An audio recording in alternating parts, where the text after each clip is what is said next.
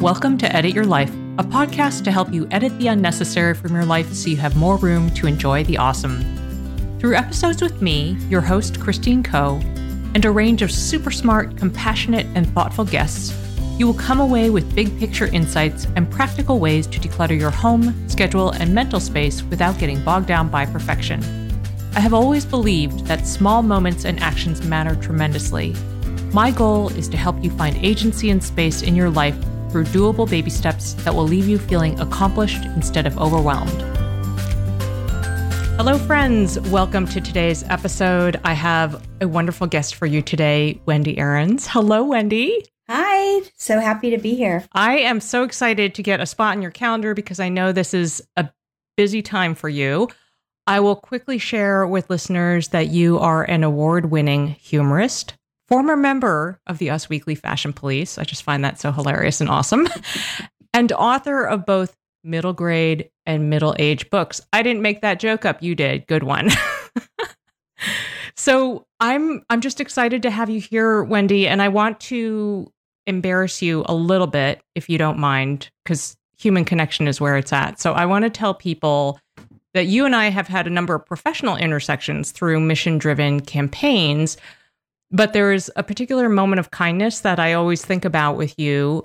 You might recall that we were at a conference together in Austin several years back, and we didn't even really know each other super well at the time. I mean, we had been at conferences together, but not spent a ton of time together.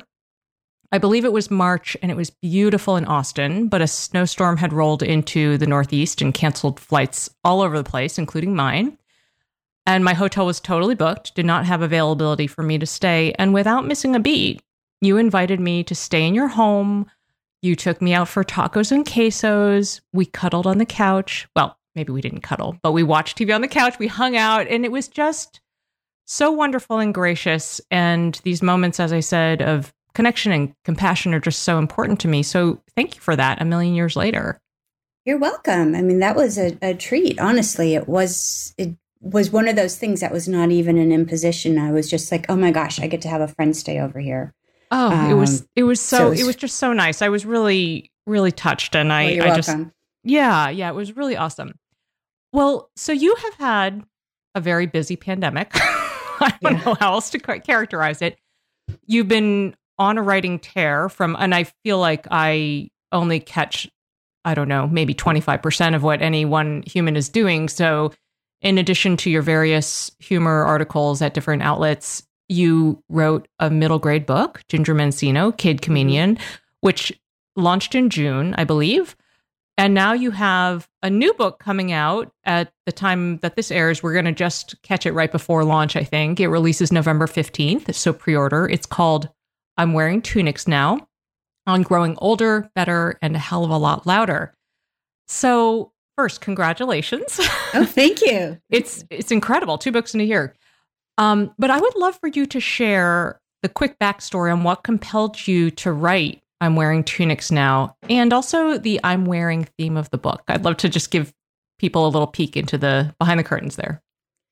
Sure. I mean, I typically write humor about what's going on in my stage of life. Like you, I had a blog back when my kids were small, so I would write about that phase of life. And once I got into my late 40s and 50s, I started to write more humor pieces like Throw Yourself a Middle-Age Reveal Party, which was a parody of gender reveal parties. And they got a very good response because I think that there's not much out there for the middle-aged woman. People don't even like that term. Mm-hmm. They don't like middle-age, but I'm like, there's something here. And I think when you get to this age, you have stories and you have perspective. And I realized how much I'd grown from the time I was 30 to 50. So I wanted to write something funny about it. And while I was in the middle of this, I don't like to bleed on a page. I'm not like I'm going to share my inner life with readers. I'm a little bit more private than that, which is why I write humor. Mm. But in the process of writing it, of course, my real stories come out somewhat and real inspiration. And I decided to structure it in the I'm Wearing way. So I'm wearing maternity pants now. I'm wearing twin set sweaters now. I'm wearing theory now. And that just sort of gave me labels for whatever I was going through at that time of life. But there's still a narrative story going throughout all of the essays. So I was very pleased with that. That was one of those like last minute brainstorm genius ideas that popped into my head, and it just kind of made it all work together.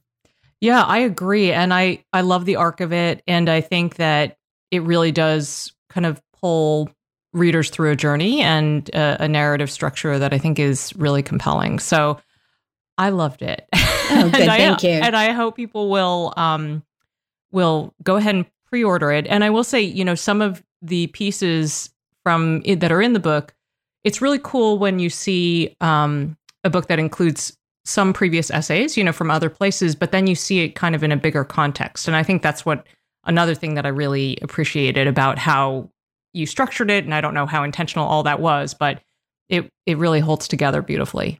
Good. Thank you. Yeah, it's different to have satiric pieces mixed in with personal humor essays. So it was a little bit risky to try it, but I'm very pleased with it too. I think it all fits together well. Yeah, I think it's wonderful. Well, we have a lot more we are going to talk to Wendi about. We'll do that after a quick break. Hello, friends. We are back with the wonderful and super funny Wendi Aarons. And Wendi, for all the time that I have known you, humor is the tool through which you process and issue your perspective on everything from fashion to cocktails. I will say your essay, The Perfect Cocktails for Your Perimenopause Party, is a must read. And even to politics. You are, I believe, one of the people, or was it a singular account behind the satiric account, Paul Ryan Gosling? LOL, I loved it so much. So I'm so curious, can you share how this lane evolved for you? Like, were you always a funny person? Were you the class clown, or was this a learned thing later in life?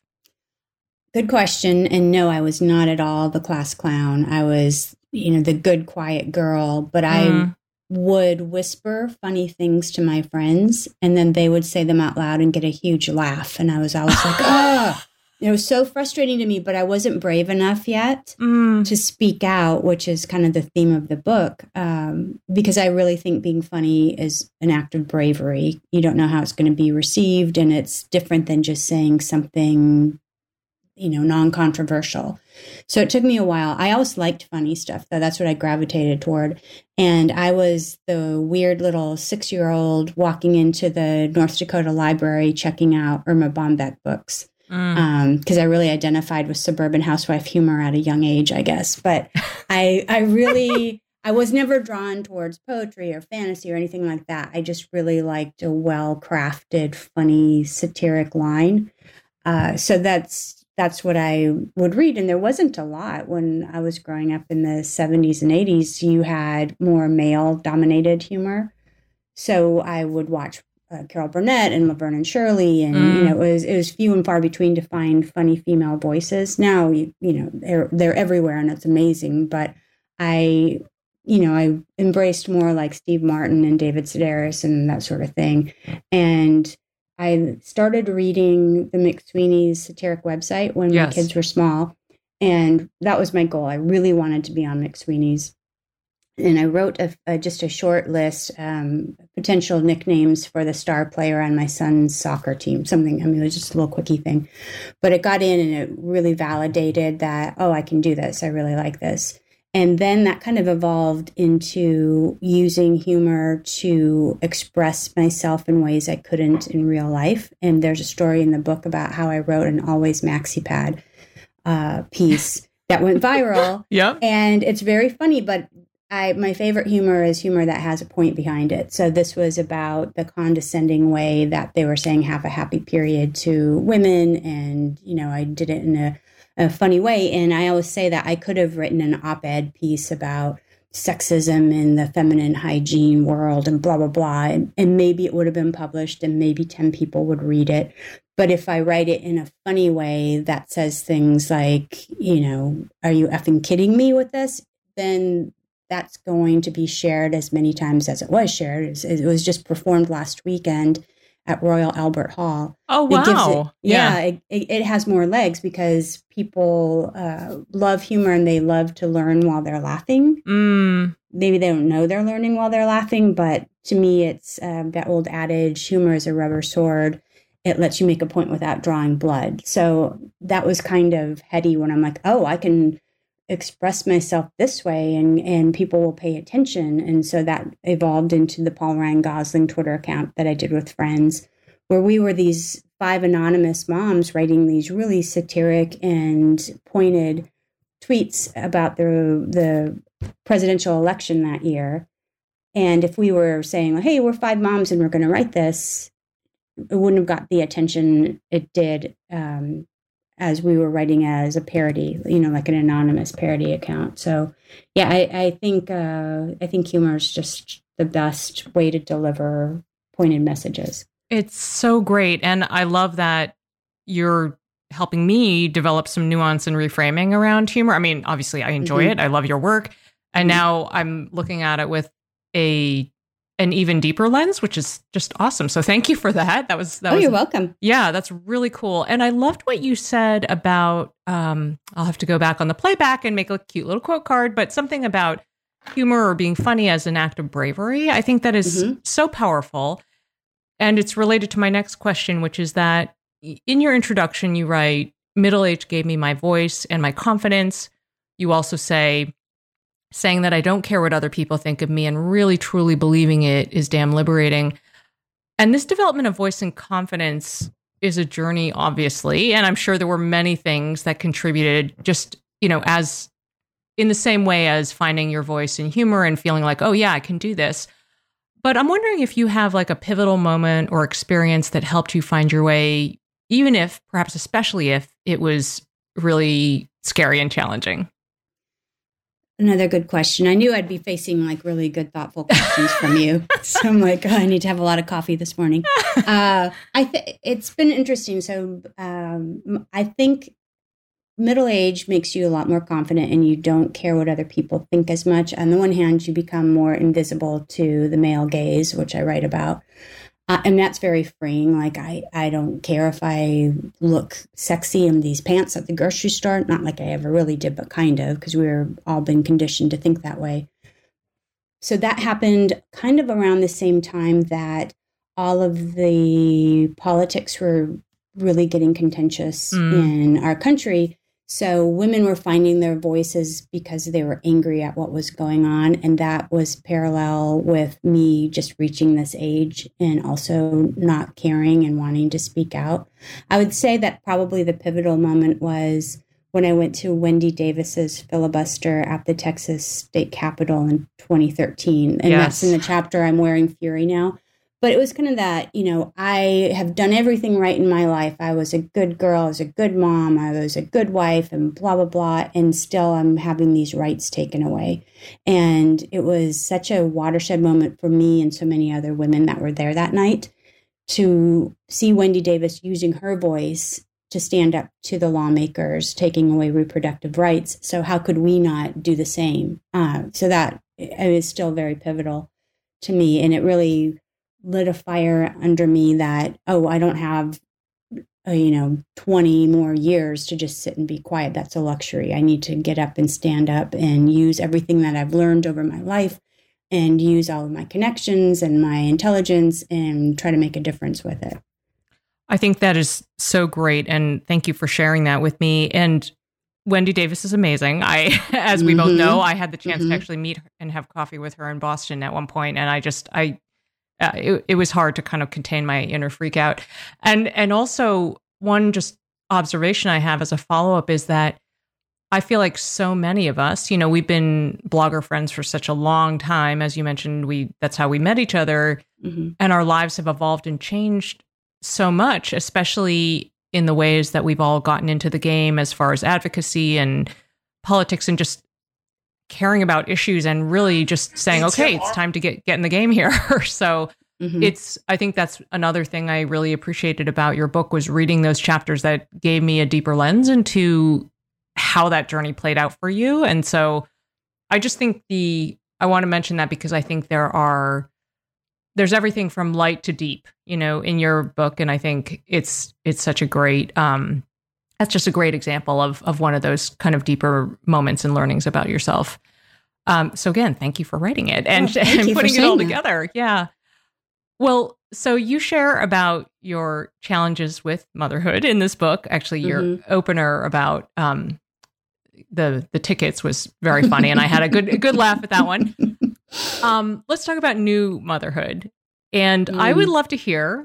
It could be funny. It could be serious. It could be whatever it is, because this is your interview.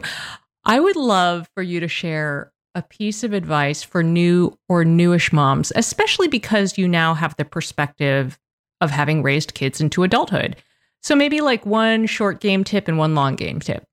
Let's see. My short game tip would be buy a lot of poster board when you don't think you need poster board, because you will always need poster board, and they'll tell you the night before that they have to do a project. So I just found one in my closet, a leftover one this weekend, and I used it as a get out the vote sign to go to the polls. But buy a lot of poster board because you're going to need it. And then long game, it's this too shall pass.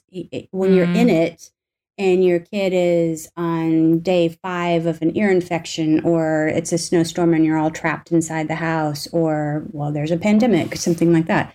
It seems like it's endless, that whole adage of the days are long, but the years are short. I mean, it's true, and everything passes, and it just seems like a blip that some of the things my kids went through, which seemed tragic and awful, and, they weren't at all, but you get so wrapped up in it. And I would say, take a deep breath, know that this is a temporary thing, it'll pass. And then you will actually kind of become nostalgic for that. Like, oh, remember when you had an ear infection and you cuddled next to me for 5 days?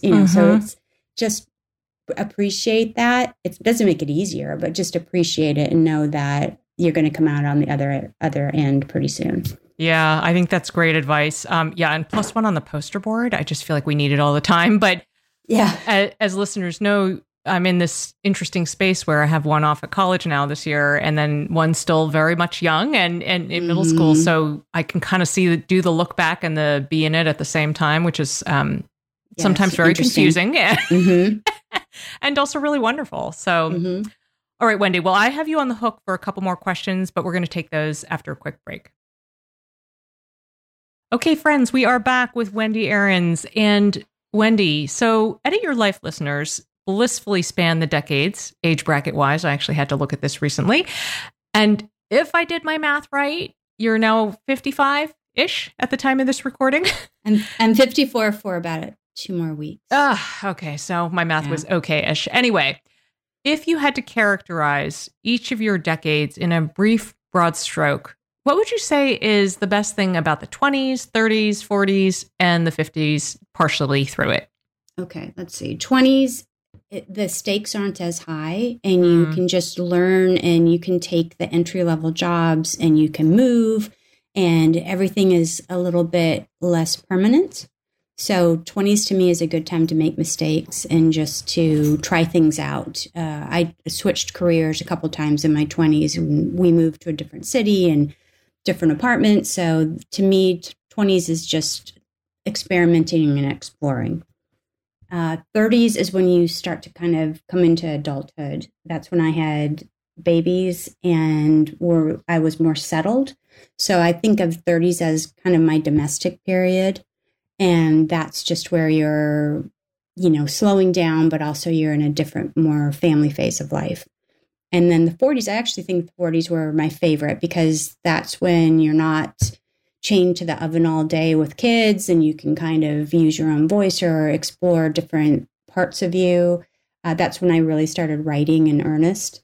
So 40s to me, you still look good. You're not like freaked out about wrinkles, blah, blah, blah. Anyway, I wasn't. And that to me is just like the opening of the cocoon, I guess. I'm probably getting that wrong. And then 50s, I have to say 50s hasn't been ideal, because we've had a pandemic and Trump, and I had 2 kids leave for college in my 50s, but I also had 2 books come out. So it's mixed so far. It's a little bittersweet, I would say, so far, the 50s. and you start to feel your age more, I think, in this decade, which is good and bad. It's good because it kind of lights a fire under you that you're like, oh, I need to really go embrace what I want to embrace right now. I can't just sit around and wait for someday. But also it's the beginning and ending of so many things in your life. At least it was for me. Yeah, that's really well put. And I love these broad stroke observations and your commentary about physicality. I've definitely found to be the case. It's just the things that seemed easy before, not easy. And then there is a little bit in your book where I think you reference age 47, like all of a sudden the middle section of your body being like a Pillsbury dough can. Yeah. Like exploding. Yeah. It's like, oh my gosh, that was me at 47. Mm-hmm. And you feel like a failure, and you're like, and then I had to keep thinking like, no, it's biological. It's not my fault that I didn't do anything wrong. Yeah. Yeah, absolutely. Well, I didn't prepare you for this, but do you have any observations on the opposite valence in terms of those decades and things that felt harder? Or you can just characterize in broader strokes, but I'm sort of curious about the flip side now that you've told me the upsides.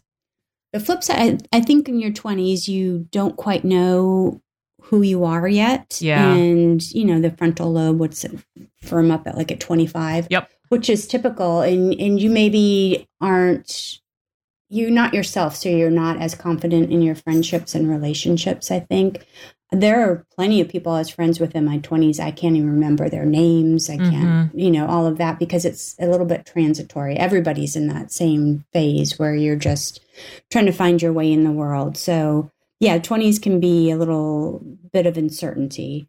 30s, to me, 30s were more lonely because that's when I was a new mom and I'd moved to a new city and I didn't have a job. And I read a lot in the book about just trying to find other women like me that I could be friends with.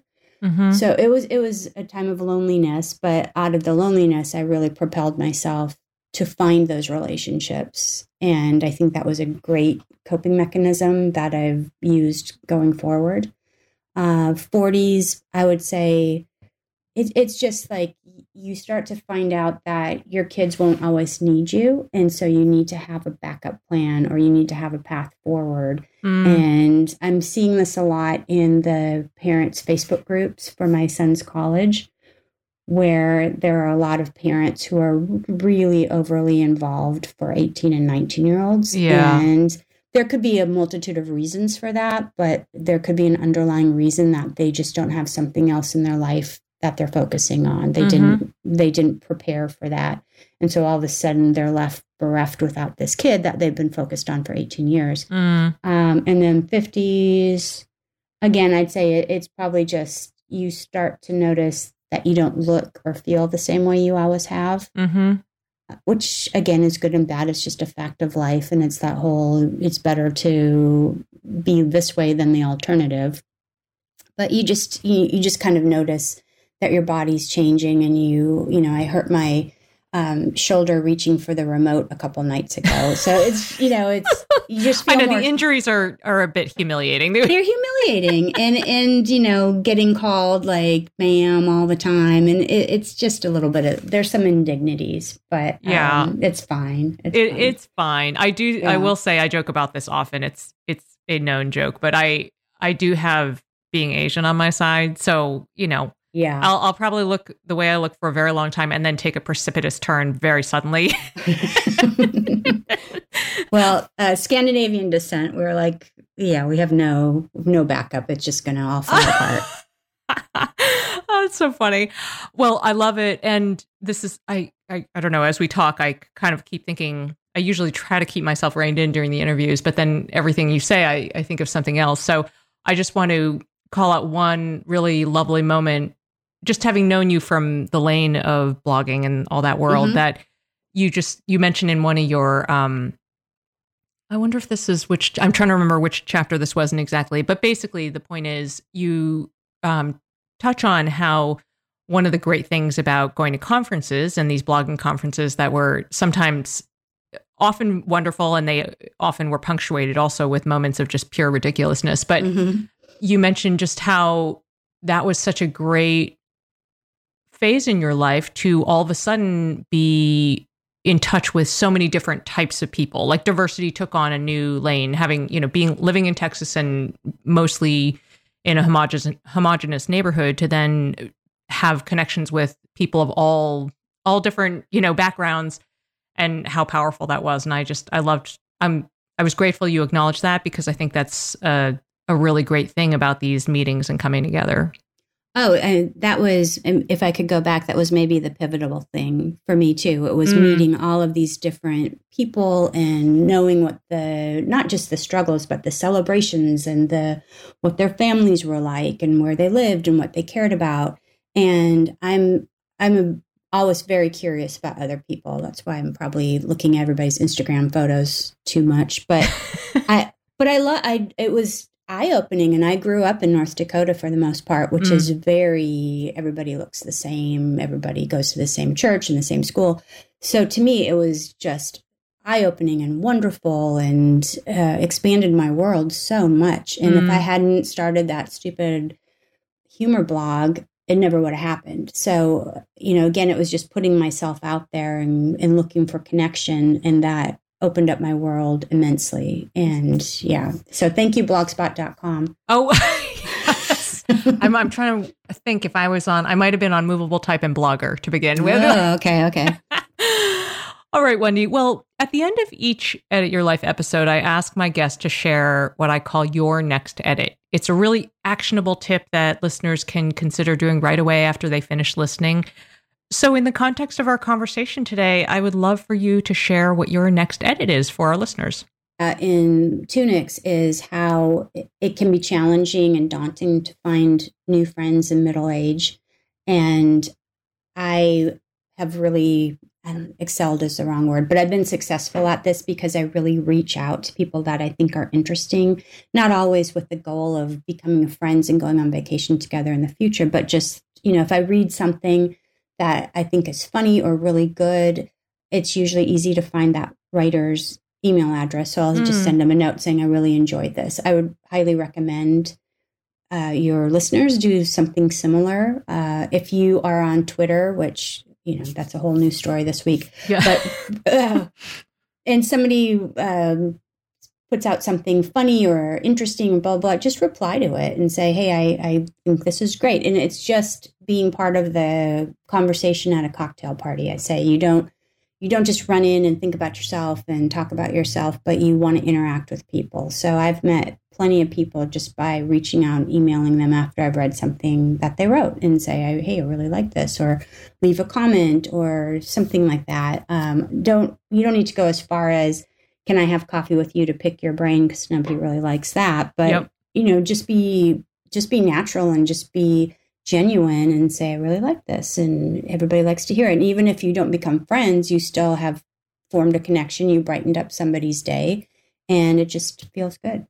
I love that. It's such a simple, quick touch point. And I think it does speak to also, we as writers, oftentimes you write something and you're kind of like, knock, knock, is anyone listening? So, to make somebody else feel seen in that way and just showing appreciation, I think that is so great. And even just, I feel like that could happen in one's neighborhood. Even you could strike up a 100%. Conversation with somebody, and that could be an opening to, a great neighborhood relationship. Yeah, that's a great suggestion for sure. Yeah. Well, Wendi, thank you so much for taking the time to chat with me amidst book launch. We haven't talked in a while, so this is a delight to actually talk together, and to hear the kind of behind the curtains on your book was just wonderful. I'm truly grateful you've given voice to so many important things in your book while being super duper funny. So thanks so much for joining me today. Well, thank you for having me. It's wonderful to hear your voice as always, but also just chat with you. This has been great. Yep. Take care. Thank you. Okay, friends, you'll find the show notes for this episode, including links to resources and related episodes, at edityourlifeshow.com. As ever, I would love to hear your thoughts and questions. Come say hello on Instagram or Facebook at Edit Your Life Show, or send an email to edityourlifeshow@gmail.com. I would also be grateful if you would drop Edit Your Life a review on Apple Podcasts, or tell a pod-loving friend about the show. Thanks for listening.